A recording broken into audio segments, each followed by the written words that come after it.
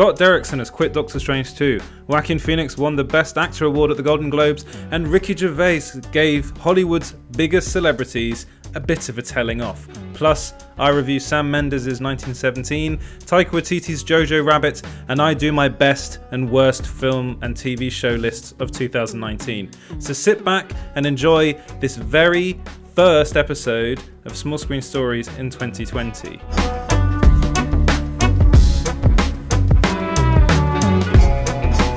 Hello and welcome back to Small Screen Stories. This is the podcast where I go through all the news of the week in the world of entertainment and pop culture, and I also review some stuff now and again.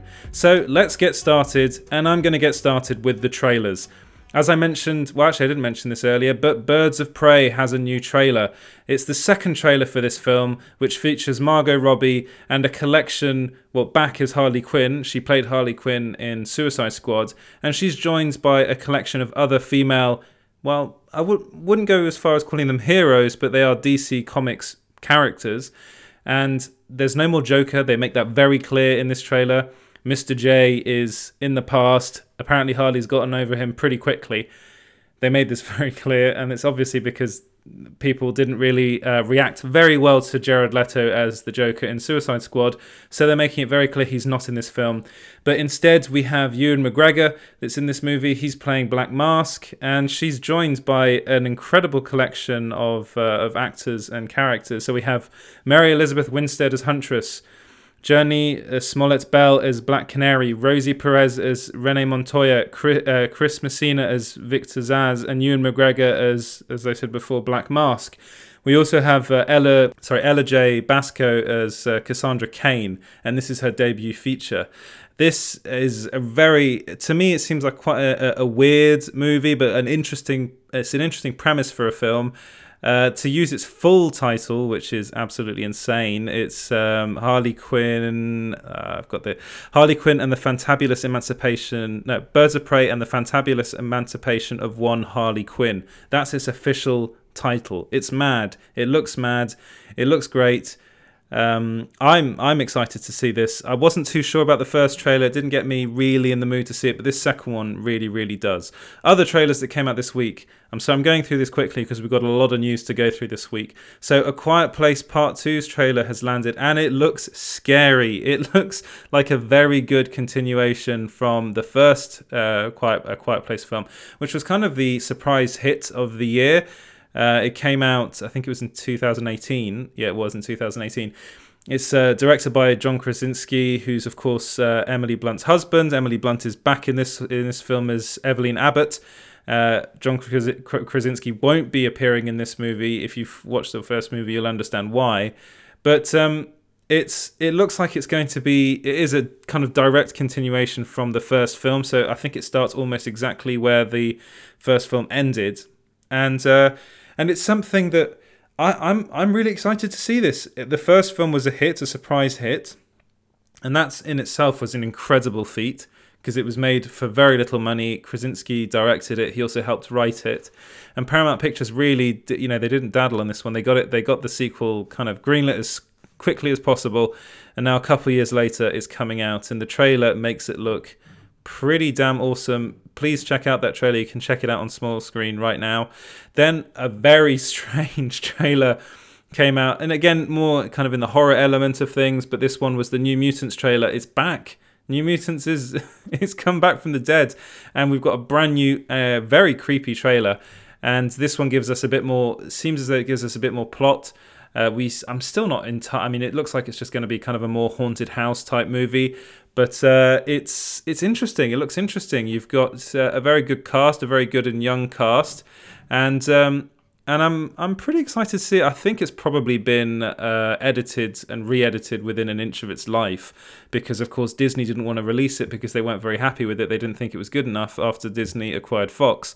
So this means that we're probably not going to get the original film that the director Josh Boone wanted. He was talking to begin with about wanting a film which was a bit more like A Nightmare on Elm Street 3, Dream Warriors, which is actually a really good horror film. If you can go and check that out, it's really good. You can still kind of see those Nightmare on Elm Street vibes in this trailer. There's the walls moving, the kind of rubbery type walls, which was seen in the Nightmare on Elm Street movies. There's the haunted house aspect of it, and then factor that with the mutants and the powers, and you don't really know what's going on. They seem to be chased by a lot of things, and there's a lot of spooky stuff going on in this, what is essentially a prison or asylum for young mutants that aren't able to control their powers. I'm going to say I'm quite interested in this movie. I'm happy it's coming out. It's coming out on April 3rd, which is crazy to me that it's coming out at all. I'm really happy that it is. I thought that Disney might just release it on Disney+, but no, it looks like they're giving it a cinema release, which I'm looking forward to. They also confirmed that this film does take place in the MCU, which is crazy. It's something that I really wasn't expecting. But yeah, that was confirmed later this week. I haven't actually got the article up on the site yet because it was actually confirmed, I think, last night. But that was a bit some weird news for you. Other trailer news is that Morbius' first trailer is arriving this Monday. So literally in a couple of days from now, we're going to be seeing the very first trailer for Sony Pictures' Morbius film, which is it's a film starring Jared Leto as Morbius.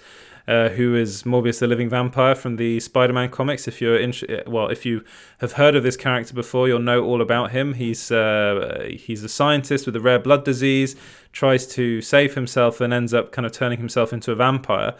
And he's often in the Spider-Man comics. He was also, I know more from the Spider-Man animated series. He's a villain, but he often kind of ends up helping Spider-Man, and is kind of more of a tragic character than anything else. And the first trailer is coming. I'm surprised by how soon it's coming, but actually the film's coming up pretty soon as well. So the film's going to be hitting at least cinemas here in the UK on July 31st, so 2020, that's this year. It's directed by Daniel Espinosa, who directed Life, which wasn't very good, Child 44, which was fine, and Safe House, which was fine as well. It's, he's a perfectly serviceable director, and I'm excited to see Jared Leto in this role because I think he's perfect casting for Morbius, and you've got like Matt Smith in this movie as well. Apparently, J.K. Simmons is going to be turning up as J. Jonah Jameson. So it looks like there's an interesting cast. It's an interesting film. It's going to be a continuation of Sony's kind of Spider-Verse, for lack of a better term. I'm calling it the Spider-Man Cinematic Universe. Apparently it is connected to the Marvel Cinematic Universe, but only loosely, so we're probably going to see Spider-Man in some of these movies, maybe Venom 2, maybe Tom Hardy's Venom will turn up in Morbius. They're gonna milk this as much as they can. The final trailer that we got this week was for Netflix's Lock and Key, which is based on a graphic novel by Stephen King's son, Joe Hill.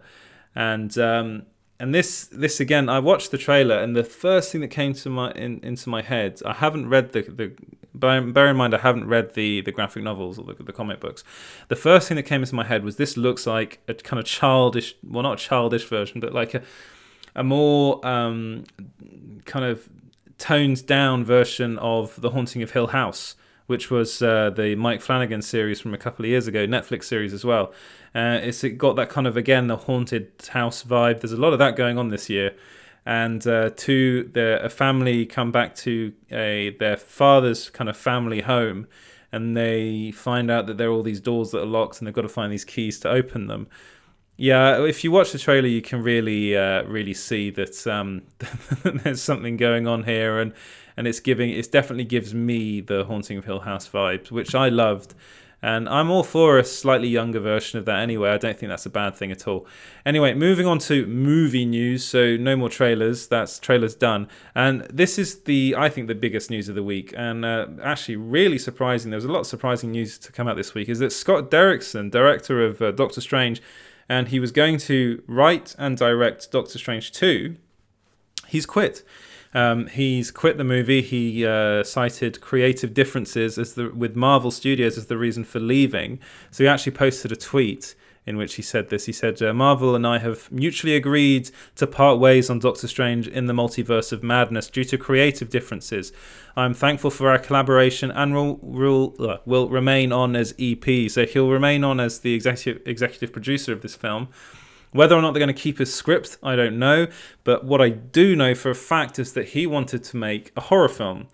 And I think this is where it went wrong. I think Kevin Feige and Marvel Studios, they were a bit worried about that. They didn't want to make a straight horror movie. They don't want to make a straight horror movie because they know if they do something like that, then it risks the PG-13, or over here, I suppose, 12 certificate that they have with these movies, that they get regularly with these movies.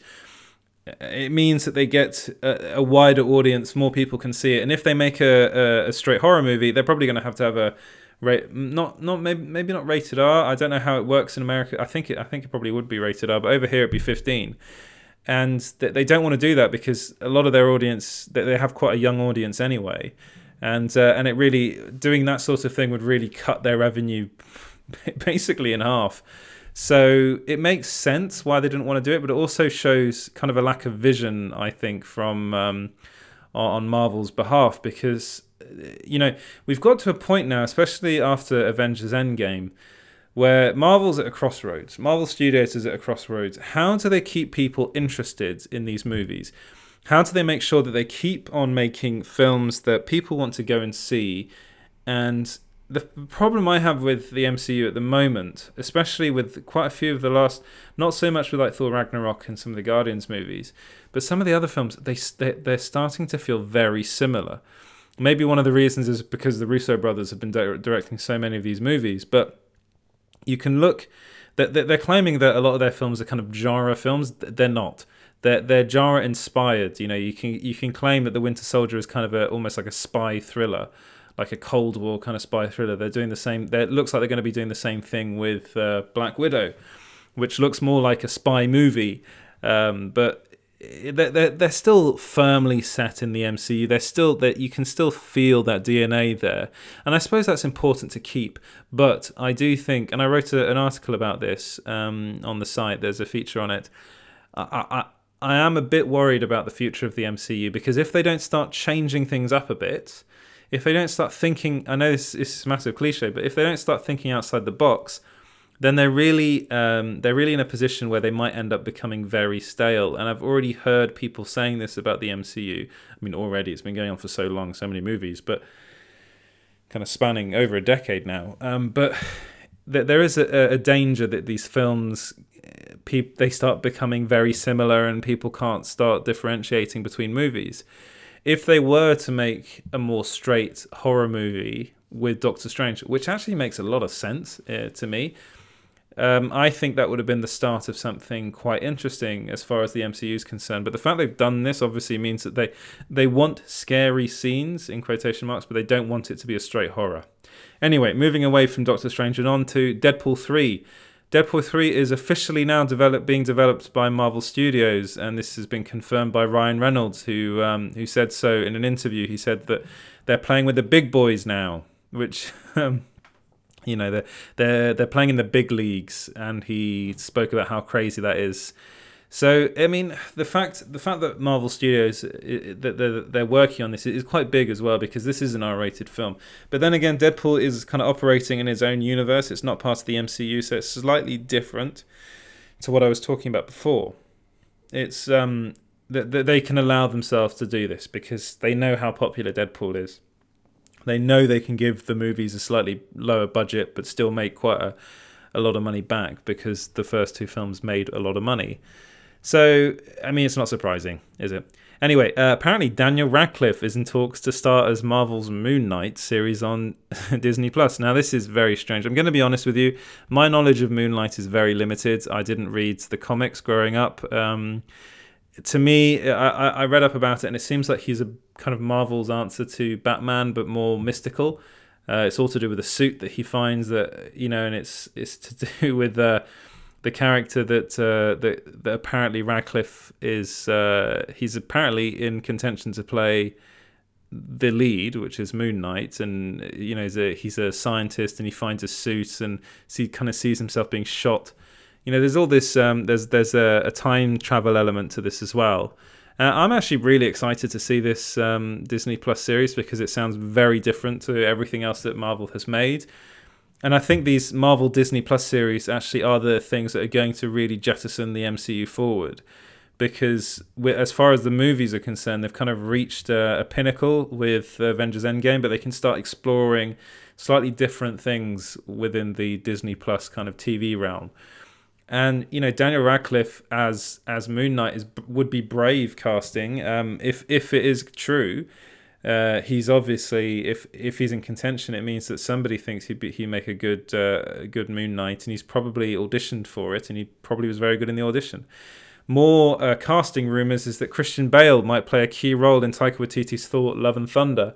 So it's actually believed that Christian Bale could be up for the villain in the movie. And the reason why he wants to come back to big Hollywood superhero blockbusters is because he really wants to work with Taika Waititi, which isn't surprising considering how brilliant a lot of his stuff has been recently. I'm going to talk about Jojo Rabbit in a bit. It's a fantastic movie. But a lot of people want to work with him, and the fact that he's directing Marvel movies means that we're probably going to see a lot more kind of big names like Christian Bale that are more associated with being in more kind of, in quotation marks, serious movies. I mean, the fact that you've got Natalie Portman coming back in this movie is testament to that alone, that of Taika Waititi's pull. And the same could probably be said about directors like James Gunn. People really want to work with these people.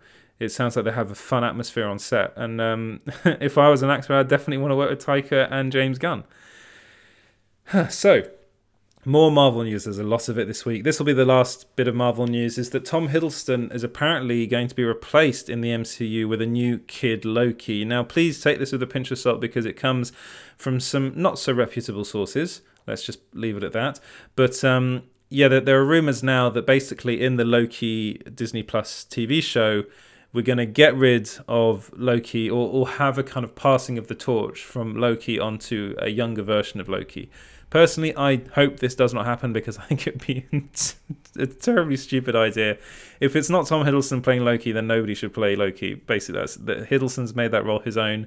I'm not the biggest fan of his, but I think he's very, very good in that role, and I don't think anybody else could play him. And I think if you're going to have the Loki TV series, maybe just leave it at that and don't have Loki back in the MCU for a while. He's done his time. Let's just say that, and I think the character's kind of run its course as well, especially with this Disney Plus TV show coming up. We're probably going to get a kind of nice ending to the character, let's say. Anyway, let's move away from Marvel news and on to actually DC Comics news. So, Matt Reeves' Batman movie, The Batman, is currently filming in London right now. And someone took some pictures of them filming on the set. And at the moment it's being filmed in London. And they're filming, I think it's around Victoria Park, I'm not so sure. But someone took a snap of an actor that looks very similar to Colin Farrell. And people have suggested that this is Colin Farrell as the Penguin. And his Penguin looks more like a kind of quite dapper banker more than anything. He doesn't look like the stereotypical Penguin we've come to get used to over the years. He's not like the Penguin from the comic books, from the cartoons, from the movies. He's not like Danny DeVito's Penguin, let's say that. He's a much more upright, presentable type character. At least if this particular actor was indeed Colin Farrell. We don't know, it's highly pixelated, but it does look like it was him. Moving away from that and on to the awards. So I'm pretty sure everyone's seen this. Joaquin Phoenix won Best Actor at the Golden Globes for Joker. And he delivered quite an interesting speech in which it was kind of rambly and apparently heavily censored because he used a lot of swear words. But he thanked everybody. He thanked Todd Phillips. He apologized because apparently he was very difficult to work with on set. And he also addressed the current climate crisis, and he paid a lovely tribute to his fellow nominees and also thanked his fiancée Rooney Mara. And him winning wasn't really a surprise. His performance in the movie is sensational. It is awards worthy, definitely, and he becomes the second actor to win a major award for playing the Joker, which is nice for him. Moving away from Joaquin Phoenix and the Joker and onto Wonder Woman, and it's been rumoured that Wonder Woman 3 could be the last time we get to see Gal Gadot play Diana Prince in a solo movie. And that is really, really not surprising, considering it would have been if they do make Wonder Woman 3, and that already is a big if, because first of all, Wonder Woman 1984 has got to perform well at the box office and with critics for them to greenlight a third movie. But if they do, that would mean that she's played Wonder Woman in Batman vs Superman, Justice League, Wonder Woman 1984, and then Wonder Woman 3. So that's 5 times playing the role. That's a lot. And it also, there have been, basically, Patty Jenkins has said she only wants to make, if she makes another one, she just wants to make one more and that's it. So that's a trilogy, and that's as much as you're going to get. And that's good. It's not a bad thing, and 5 movies is a very good stint for someone to play this role for so long. It's and also so well. And if the movies are, I actually do believe that Wonder Woman 1984 is going to be very good. And if it is as I believe, then it would mean that she's played Wonder Woman perfectly in every film she's been in. So this, I'm going to move away from Wonder Woman and on to The Flash. So there have been rumours that Matthew McConaughey is up for the role of Reverse Flash in the Flash movie, which apparently now is being directed by Andy Muschietti, who's the director of It and It Chapter 2, and it will star Ezra Miller as the Flash. So this film's been in development hell, let's say that. And then now, there are rumours now circling the internet that Matthew McConaughey is up for Reverse Flash, and I think that would be great casting, actually. I think he has the right kind of swagger to play this role. Eobard Thawne is probably the version of Reverse Flash they're going to use. He's a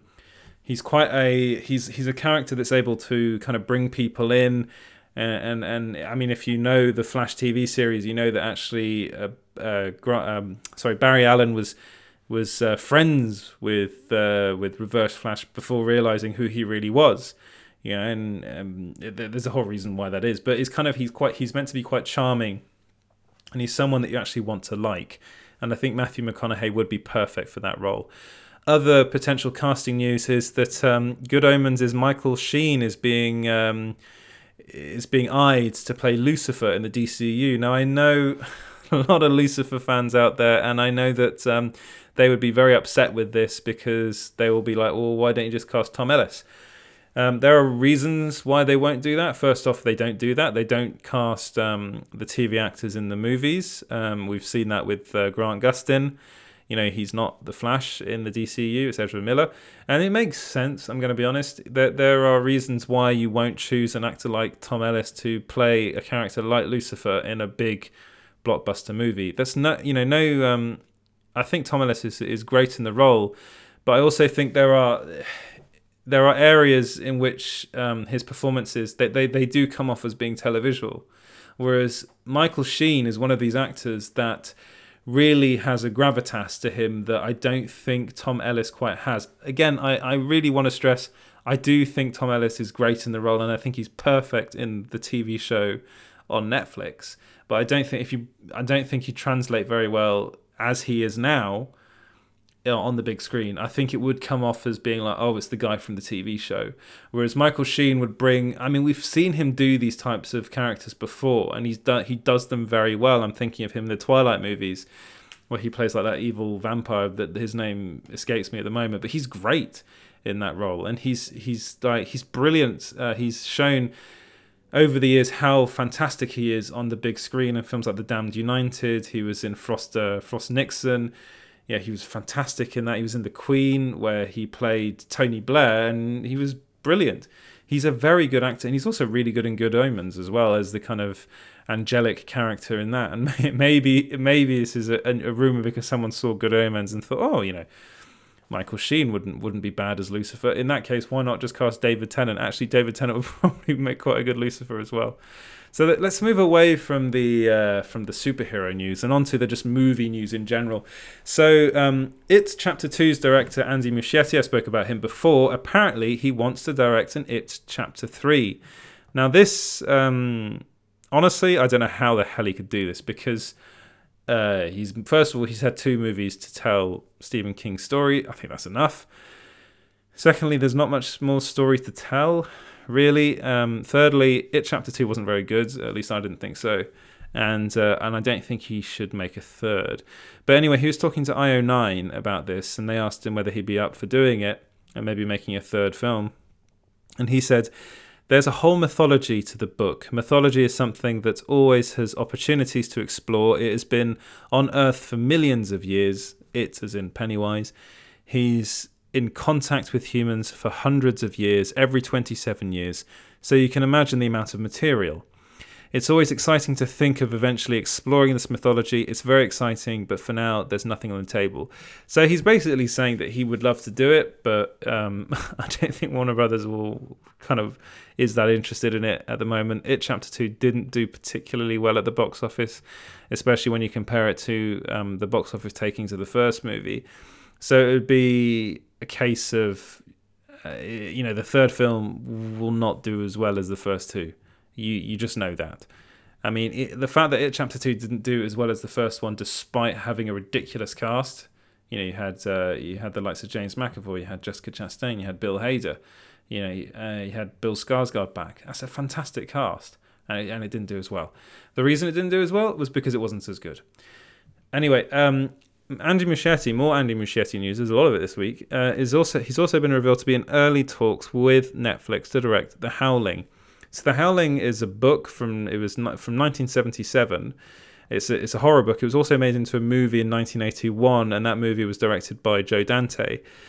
It's the author of the original book is Gary Bradner, and it's a really good book. So if you have the chance, if you like horror, read the book, watch the movie. Netflix has acquired the movie rights, and they want to make it, and they want to make it pretty quickly. And basically, this was originally reported by the Hashtag Show, which I'm never quite sure about, but then it was then confirmed by Collider, by Jeff Snyder on Collider, and I kind of have a bit more trust in Collider. Anyway. And I'm pretty sure this is they say it's very early discussions, but I'm pretty sure they're going to do it. Although Muschietti's got a lot on his table at the moment, especially with the fact that he's currently developing The Flash. So this will probably end up being after The Flash. So we're looking at maybe 3 to 4 years' time, which Netflix might want this to be on their streaming service as quickly as possible. So they might end up going with somebody completely different. One person they might go with is Mike Flanagan, who is the director of Dr. Sleep.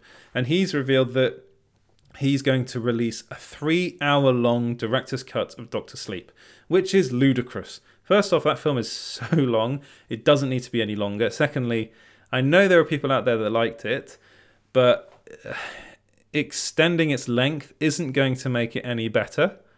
If they wanted to make a proper version of the book, the Stephen King's book, they would have turned it into a TV series, but they didn't. They turned it into a very long movie. And I don't think they should do this, but they're doing it anyway. Moving away from horror and on to Bright. So apparently, according to David Ayer, Bright 2 is still in the works. Remember that? Bright 2? Bright, the first one, that Netflix film that did, apparently, according to Netflix, very well, but it was rubbish. It was genuinely rubbish. And they then greenlit a sequel, but we haven't heard anything about it for ages. And anyway, David A. was at TCA this week, and this was reported by comicbook.com, who were there as well. And he was asked about Bright 2, and he said, it's still in development. We're looking onto it, so hopefully we're able to mount that up soon.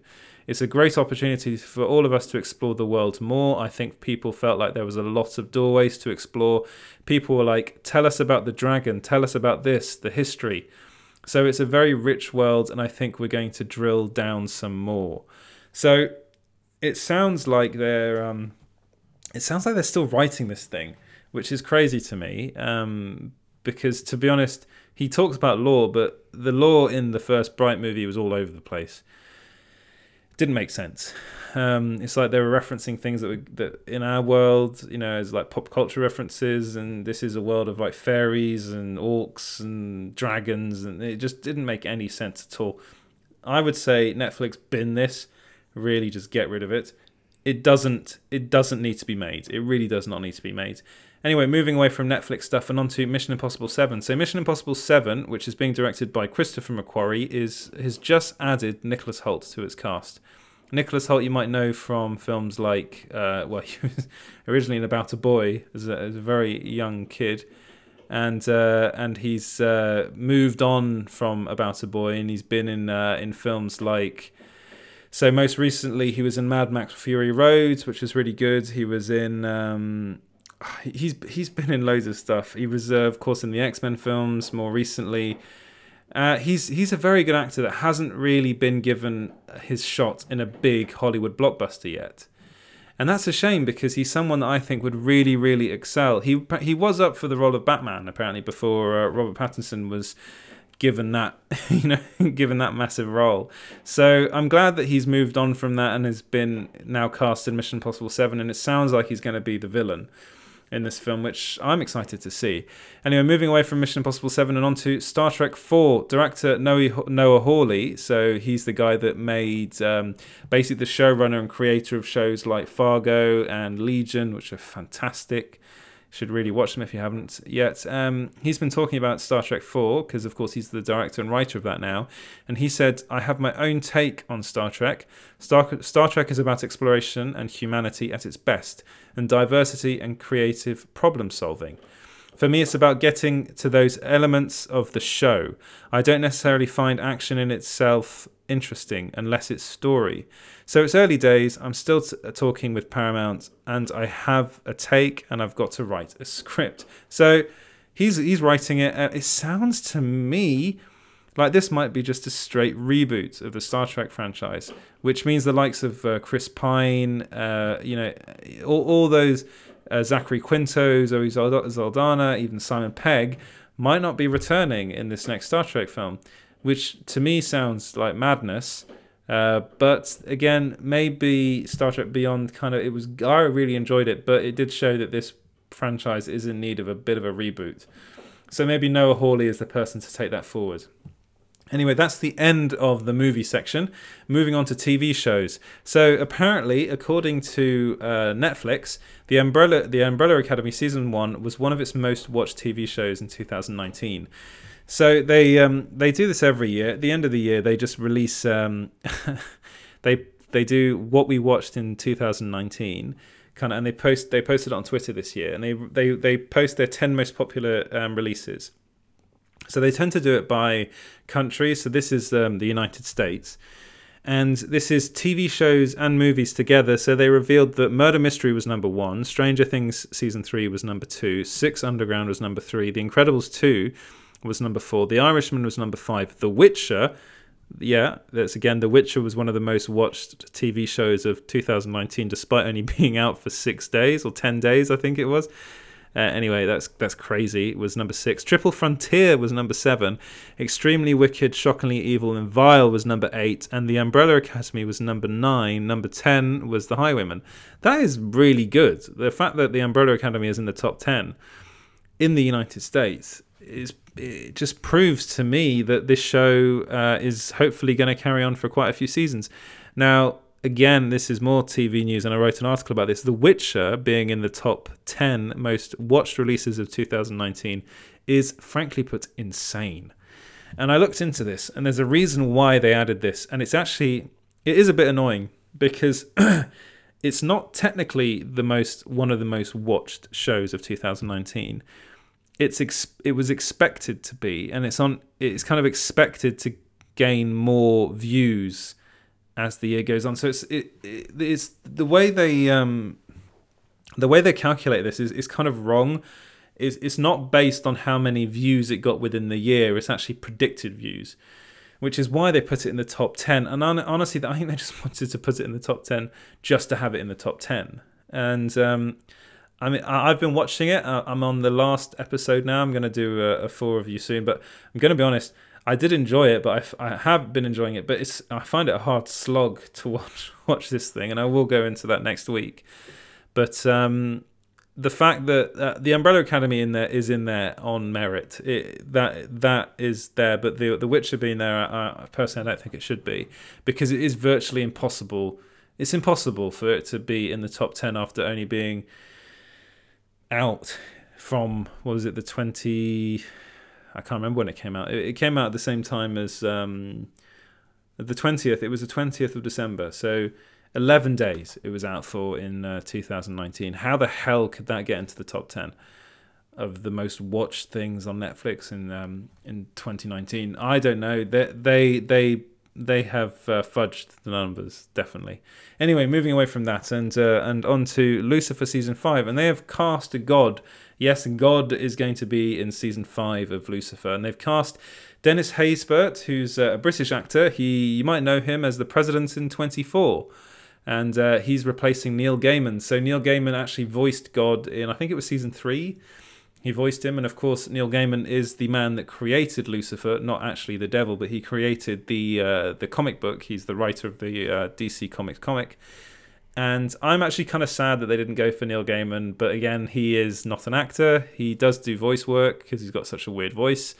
He's a writer, though, and he wrote this, and Dennis Haysbert is an actor. He's a black actor, and he's very good, and he's British, so maybe they might keep him, have him keep his actual accent, which you don't actually hear him do that often anymore. He's often American in the things he's in. Yeah, I think that's some very good casting. I'm really excited to see Tom Ellis and Haysbert have some scenes together. I think that's going to be really good. And this final season of Lucifer is eagerly anticipated by a lot of people, and I'm really excited to see it. So I already spoke a bit about The Witcher before, but The Witcher's EP, she is called Lauren. I can never pronounce her last name, but Lauren Schmidt it's Hissrich.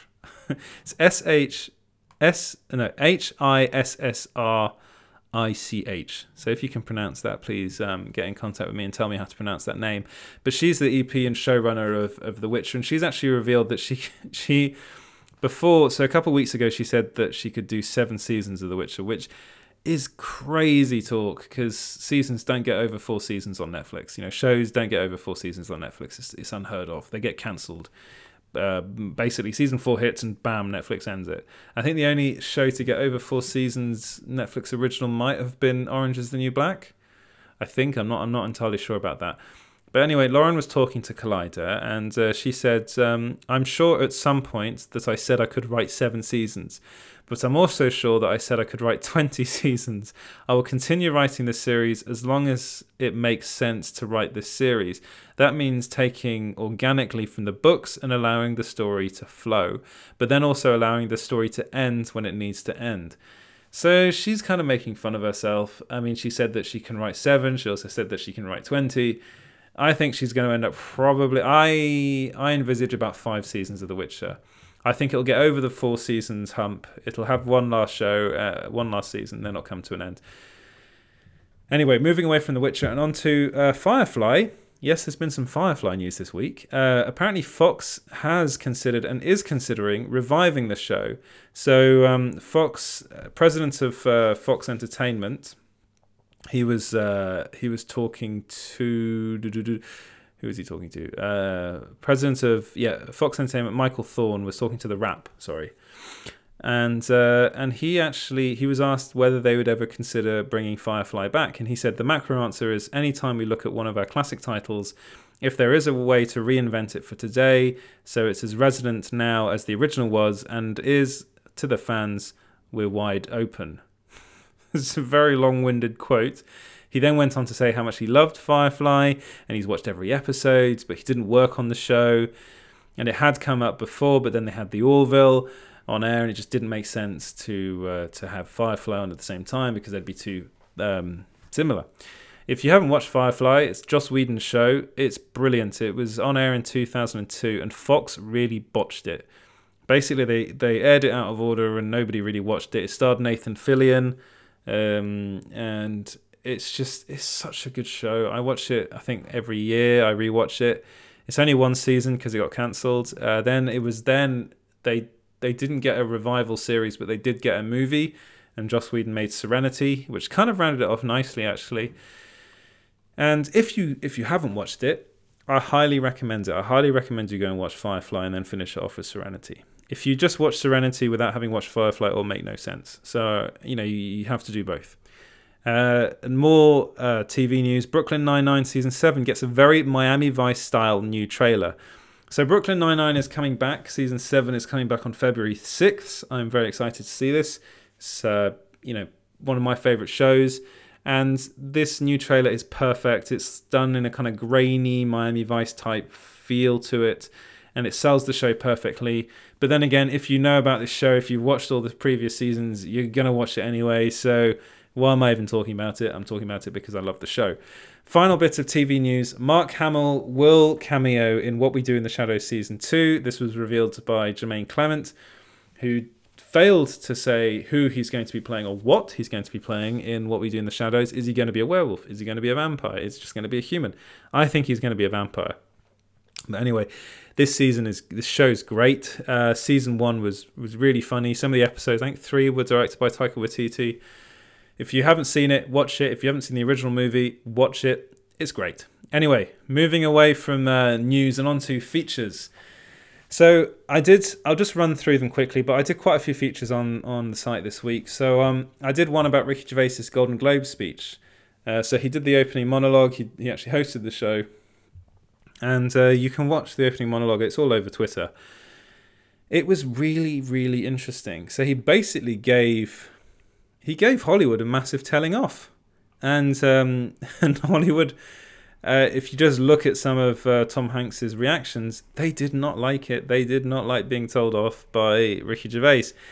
He basically he said, so I'll say some quotes that I can say on this. He said, "You say you're woke, but the companies you work for, I mean, unbelievable. Apple, Amazon, Disney. If ICE had started a streaming service, you'd call your agent." And he's right. He is right.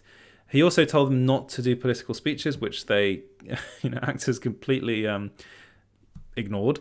But that's fine. I understand that. But he has got He did point out some really big issues about actors and Hollywood producers, people just working in Hollywood, people that are earning a heck of a lot of money and telling other people how to live their lives, and then working for companies, working for companies like Amazon, Apple, and Disney, who have very questionable,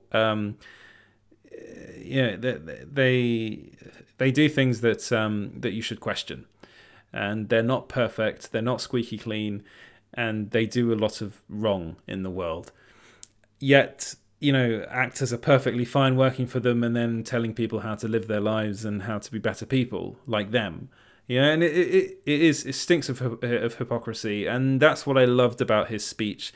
And I went into greater detail in the feature, and you can read the feature. And I know a lot of people didn't like his speech. I know a lot of people thought he was, in quotation marks, a bit of a prick. Which, yes, he is. That's his persona. That's what he's like. But honestly, his speech, it brought up some issues. I thought it was actually quite funny as well. Other people didn't. But he's done this 5 times now, and I actually think this is the first time I've been really impressed by one of his opening monologues.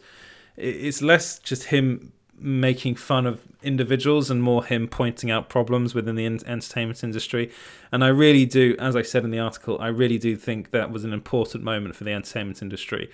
And it wasn't really, I read a lot about it, and it was in the media, but I would have liked to have seen a bit more. But, you can't wish, it's wishful thinking. You can't have everything in life. Then I also did a feature about BAFTA and its nominations this year. Not a single female director nominated, which is crazy in a year where we've had Little Women, which was Greta Gerwig, who directed that. Jennifer Kent directed The Nightingale. You had The Farewell, which was directed by Lulu Wang.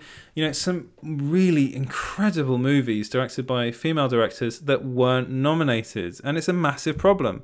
It's a massive, massive problem. And in the article, I basically go over this, and the problem is it's the membership, because in order to be, it's the members that who vote for the nominees. So if you're in charge of BAFTA, unfortunately, your hands are tied, because you're not the one deciding who's going to be nominated or not. You're putting out potential nominees, and people are voting on them, and it's the membership that's got to be changed. And you often think of BAFTA as being slightly above, I suppose, the rest. But no, it's actually, if you look at its its voting history and the nominations in the past, it's actually one of the worst. So it's got to change, and it's got to change soon. And it's even been, it was even noted or spoken about by BAFTA's boss, Amanda Berry, and she claimed that she was very disappointed by it. And it is something that is very disappointing, and I think it should be rectified as soon as possible. Another feature I did on the site was about the Oscars, and they're not having a host again this year. This is the second year running that they're going to have a hostless Oscars. And I think that's a great thing. So last year the Oscars were originally going to be hosted by Kevin Hart, who of course was fired due to some rather suspect, questionable stand-up material and some very stupid tweets that he failed to apologise for, basically. And it's something that needs to be looked at, of course, and it was. And anyway, he was sacked. And then this year they've decided to not have anybody host it again for the second year running. And I think this is a really good thing, because the reason, you don't watch a 3-hour-long show because of the host. Often the host delivers a very cringeworthy opening monologue, and the Oscars they're never going to hire somebody like Ricky Gervais to host, because that's not what they want. They want their show to go smoothly. They want it to go without any Moonlight La La Land moments. And they want like a clean-cut host to do it. And it's always boring whenever they do this. But when they don't do it, when they have no host, then it just becomes about the movies. And that's what I love. That's why I love the Oscars. I've watched a lot of them, and I've had to for professional reasons, but I also enjoy doing it for personal ones, because I actually do care about who wins, and I do care who's nominated, and I do want to hear what these people have to say. And I think it's much, much better without a host. And yay, no host second year running. That's a good thing. Final feature, which is on the site now, is I got a lot of flack for this, but I wrote a feature about how Joker isn't going to win the Best Picture Oscar this year. And honestly, a lot of people got very annoyed about this, because they're like, how do you know, blah, blah, blah, blah, blah. Basically, what I did was I looked at previous winners, the types of movies they were, and I also looked at the betting odds, which, yes, I know a lot of people said that's a load of rubbish, but actually they tend to be right. So as far as I looked at Sky Bet, I looked at Ladbrokes, all these betting sites in the UK. And all their favourites was Sam Mendes' 1917. Sky Bet actually had them at 7-4 on to win, which is quite, they're quite a lot. It's basically the runaway favourite this year. I think it was then followed up by the likes of, I think it was The Irishman, Marriage Story, Jojo Rabbit, Le Mans 66, which is called Ford versus Ferrari in the US, and Little Women. That's I think the nominees will be that. I think it'll be 1917, Once Upon a Time in Hollywood, Parasite, which is, Parasite was the fourth favourite, Joker, The Irishman, Marriage Story, Jojo Rabbit, Le Mans 66, and Little Women. I think that those will be the 9 nominees. They might have a 10th one in there because they can, maybe A Beautiful Day in the Neighbourhood, or even Ad Astra, maybe even Avengers Endgame, who knows. But I think those 9 films will be the 9 main nominees if they go for the full 10. It depends. It's on Monday, so it's coming out Monday, so we'll know then. Right, so I'll finish. Well, no, not really finish. I've got lists to go through next. So I did do my best and worst films of the year on the last pod, but actually since then, I watched a load of other movies, and I came up with a new list, and I put it up on the site. So I'll just go through them quickly. So this is Small Screen's official best of 2019, best movies of 2019 list. So coming in at number 10, we have Once Upon a Time in Hollywood, Quentin Tarantino's Once Upon a Time in Hollywood, which is a film I love. I mean, I love all these movies, so... Number 9, Avengers Endgame by Joe and Anthony Russo. Number 8, Star Wars The Rise of Skywalker by J.J. Abrams. Yes, it's in my top 10. I really did enjoy it. Number 7, Motherless Brooklyn by Edward Norton. Number 6, John Wick Chapter 3 Parabellum by Chad... I can't say his last name. Tereski, I think. I don't know. Number 5, Pain and Glory by Pedro Almodovar. Number 4, Us, Jordan Peele. A lot of people have forgotten about that movie, but I loved it. Number 3, Monos by Alejandro Landes. Number 2, Jennifer Kent's The Nightingale, and in number 1, Knives Out by Rian Johnson. So there are some movies that you wouldn't have heard in there. Joker wasn't in there. I did love Joker. It would have been in my top 15. Aladdin, yes, I really enjoyed Aladdin. That would have also been in my top 15. Blinded by the Light, which I loved. Mrs. Lowry and Son, which I also loved. Le Mans 66 and Ad Astra. They're the films that that would have got into my top 15 had I decided to do a top 15, but I didn't. I decided to make it difficult on myself and only come up with 10. So now on to the worst films of 2019. I did this in the last episode as well, but I'll just go over them again. So coming in at number 10, Detective Pikachu by Rob Letterman. Number 9, Dr. Sleep by Mike Flanagan. I really did not like this movie.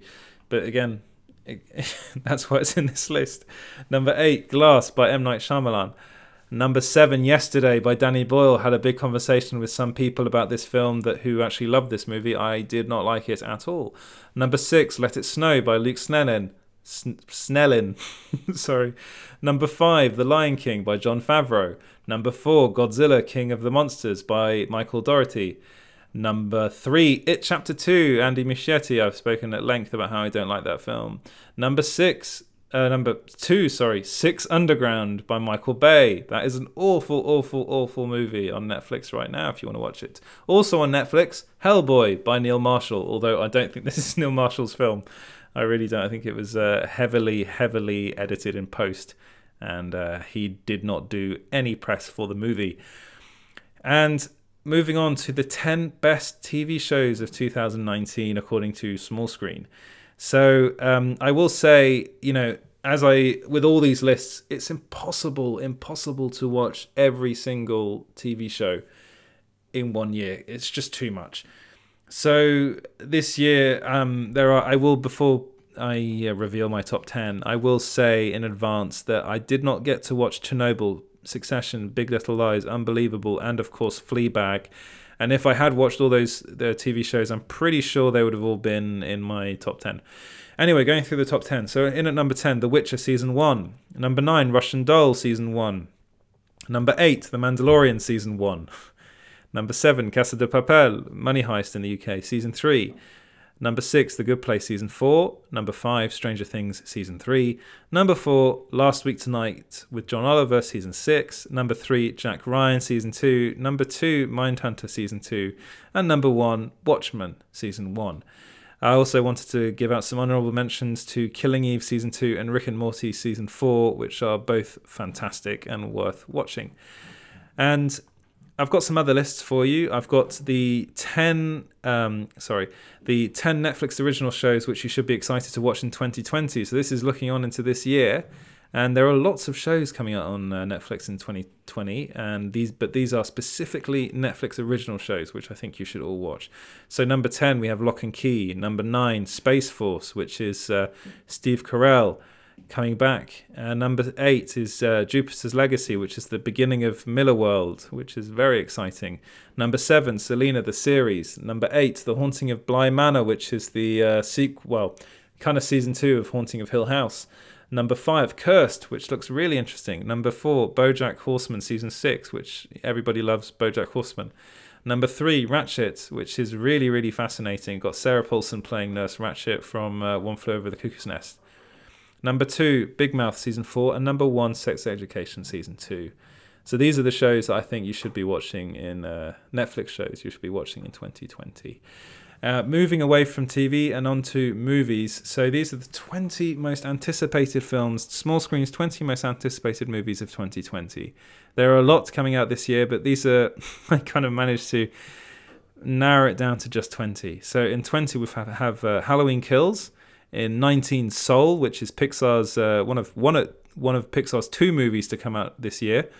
Number 18, we have Steven Spielberg's West Side Story. Number 17, In the Heights, which is Lin-Manuel Miranda's. It's interesting. Got two rather similar. Not really similar, but films coming out in 2020. Got West Side Story and In the Heights. In the Heights is is kind of set in the present day. And they're both musicals.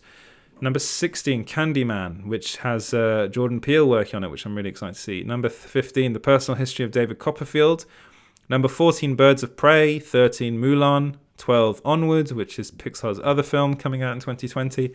Number 11, Black Widow. Number 10, Top Gun Maverick. Number 9, Ghostbusters Afterlife. Number 8, A Quiet Place Part 2.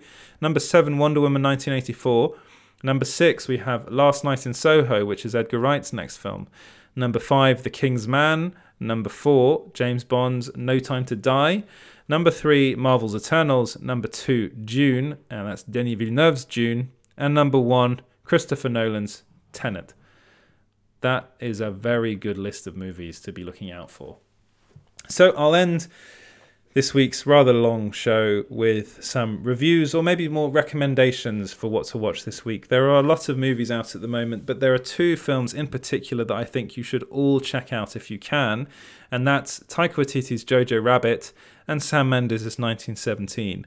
These 2 films will be in contention for Oscars this awards season. I'm pretty sure they will be. And they're both brilliant. If you have the time to watch them, please do.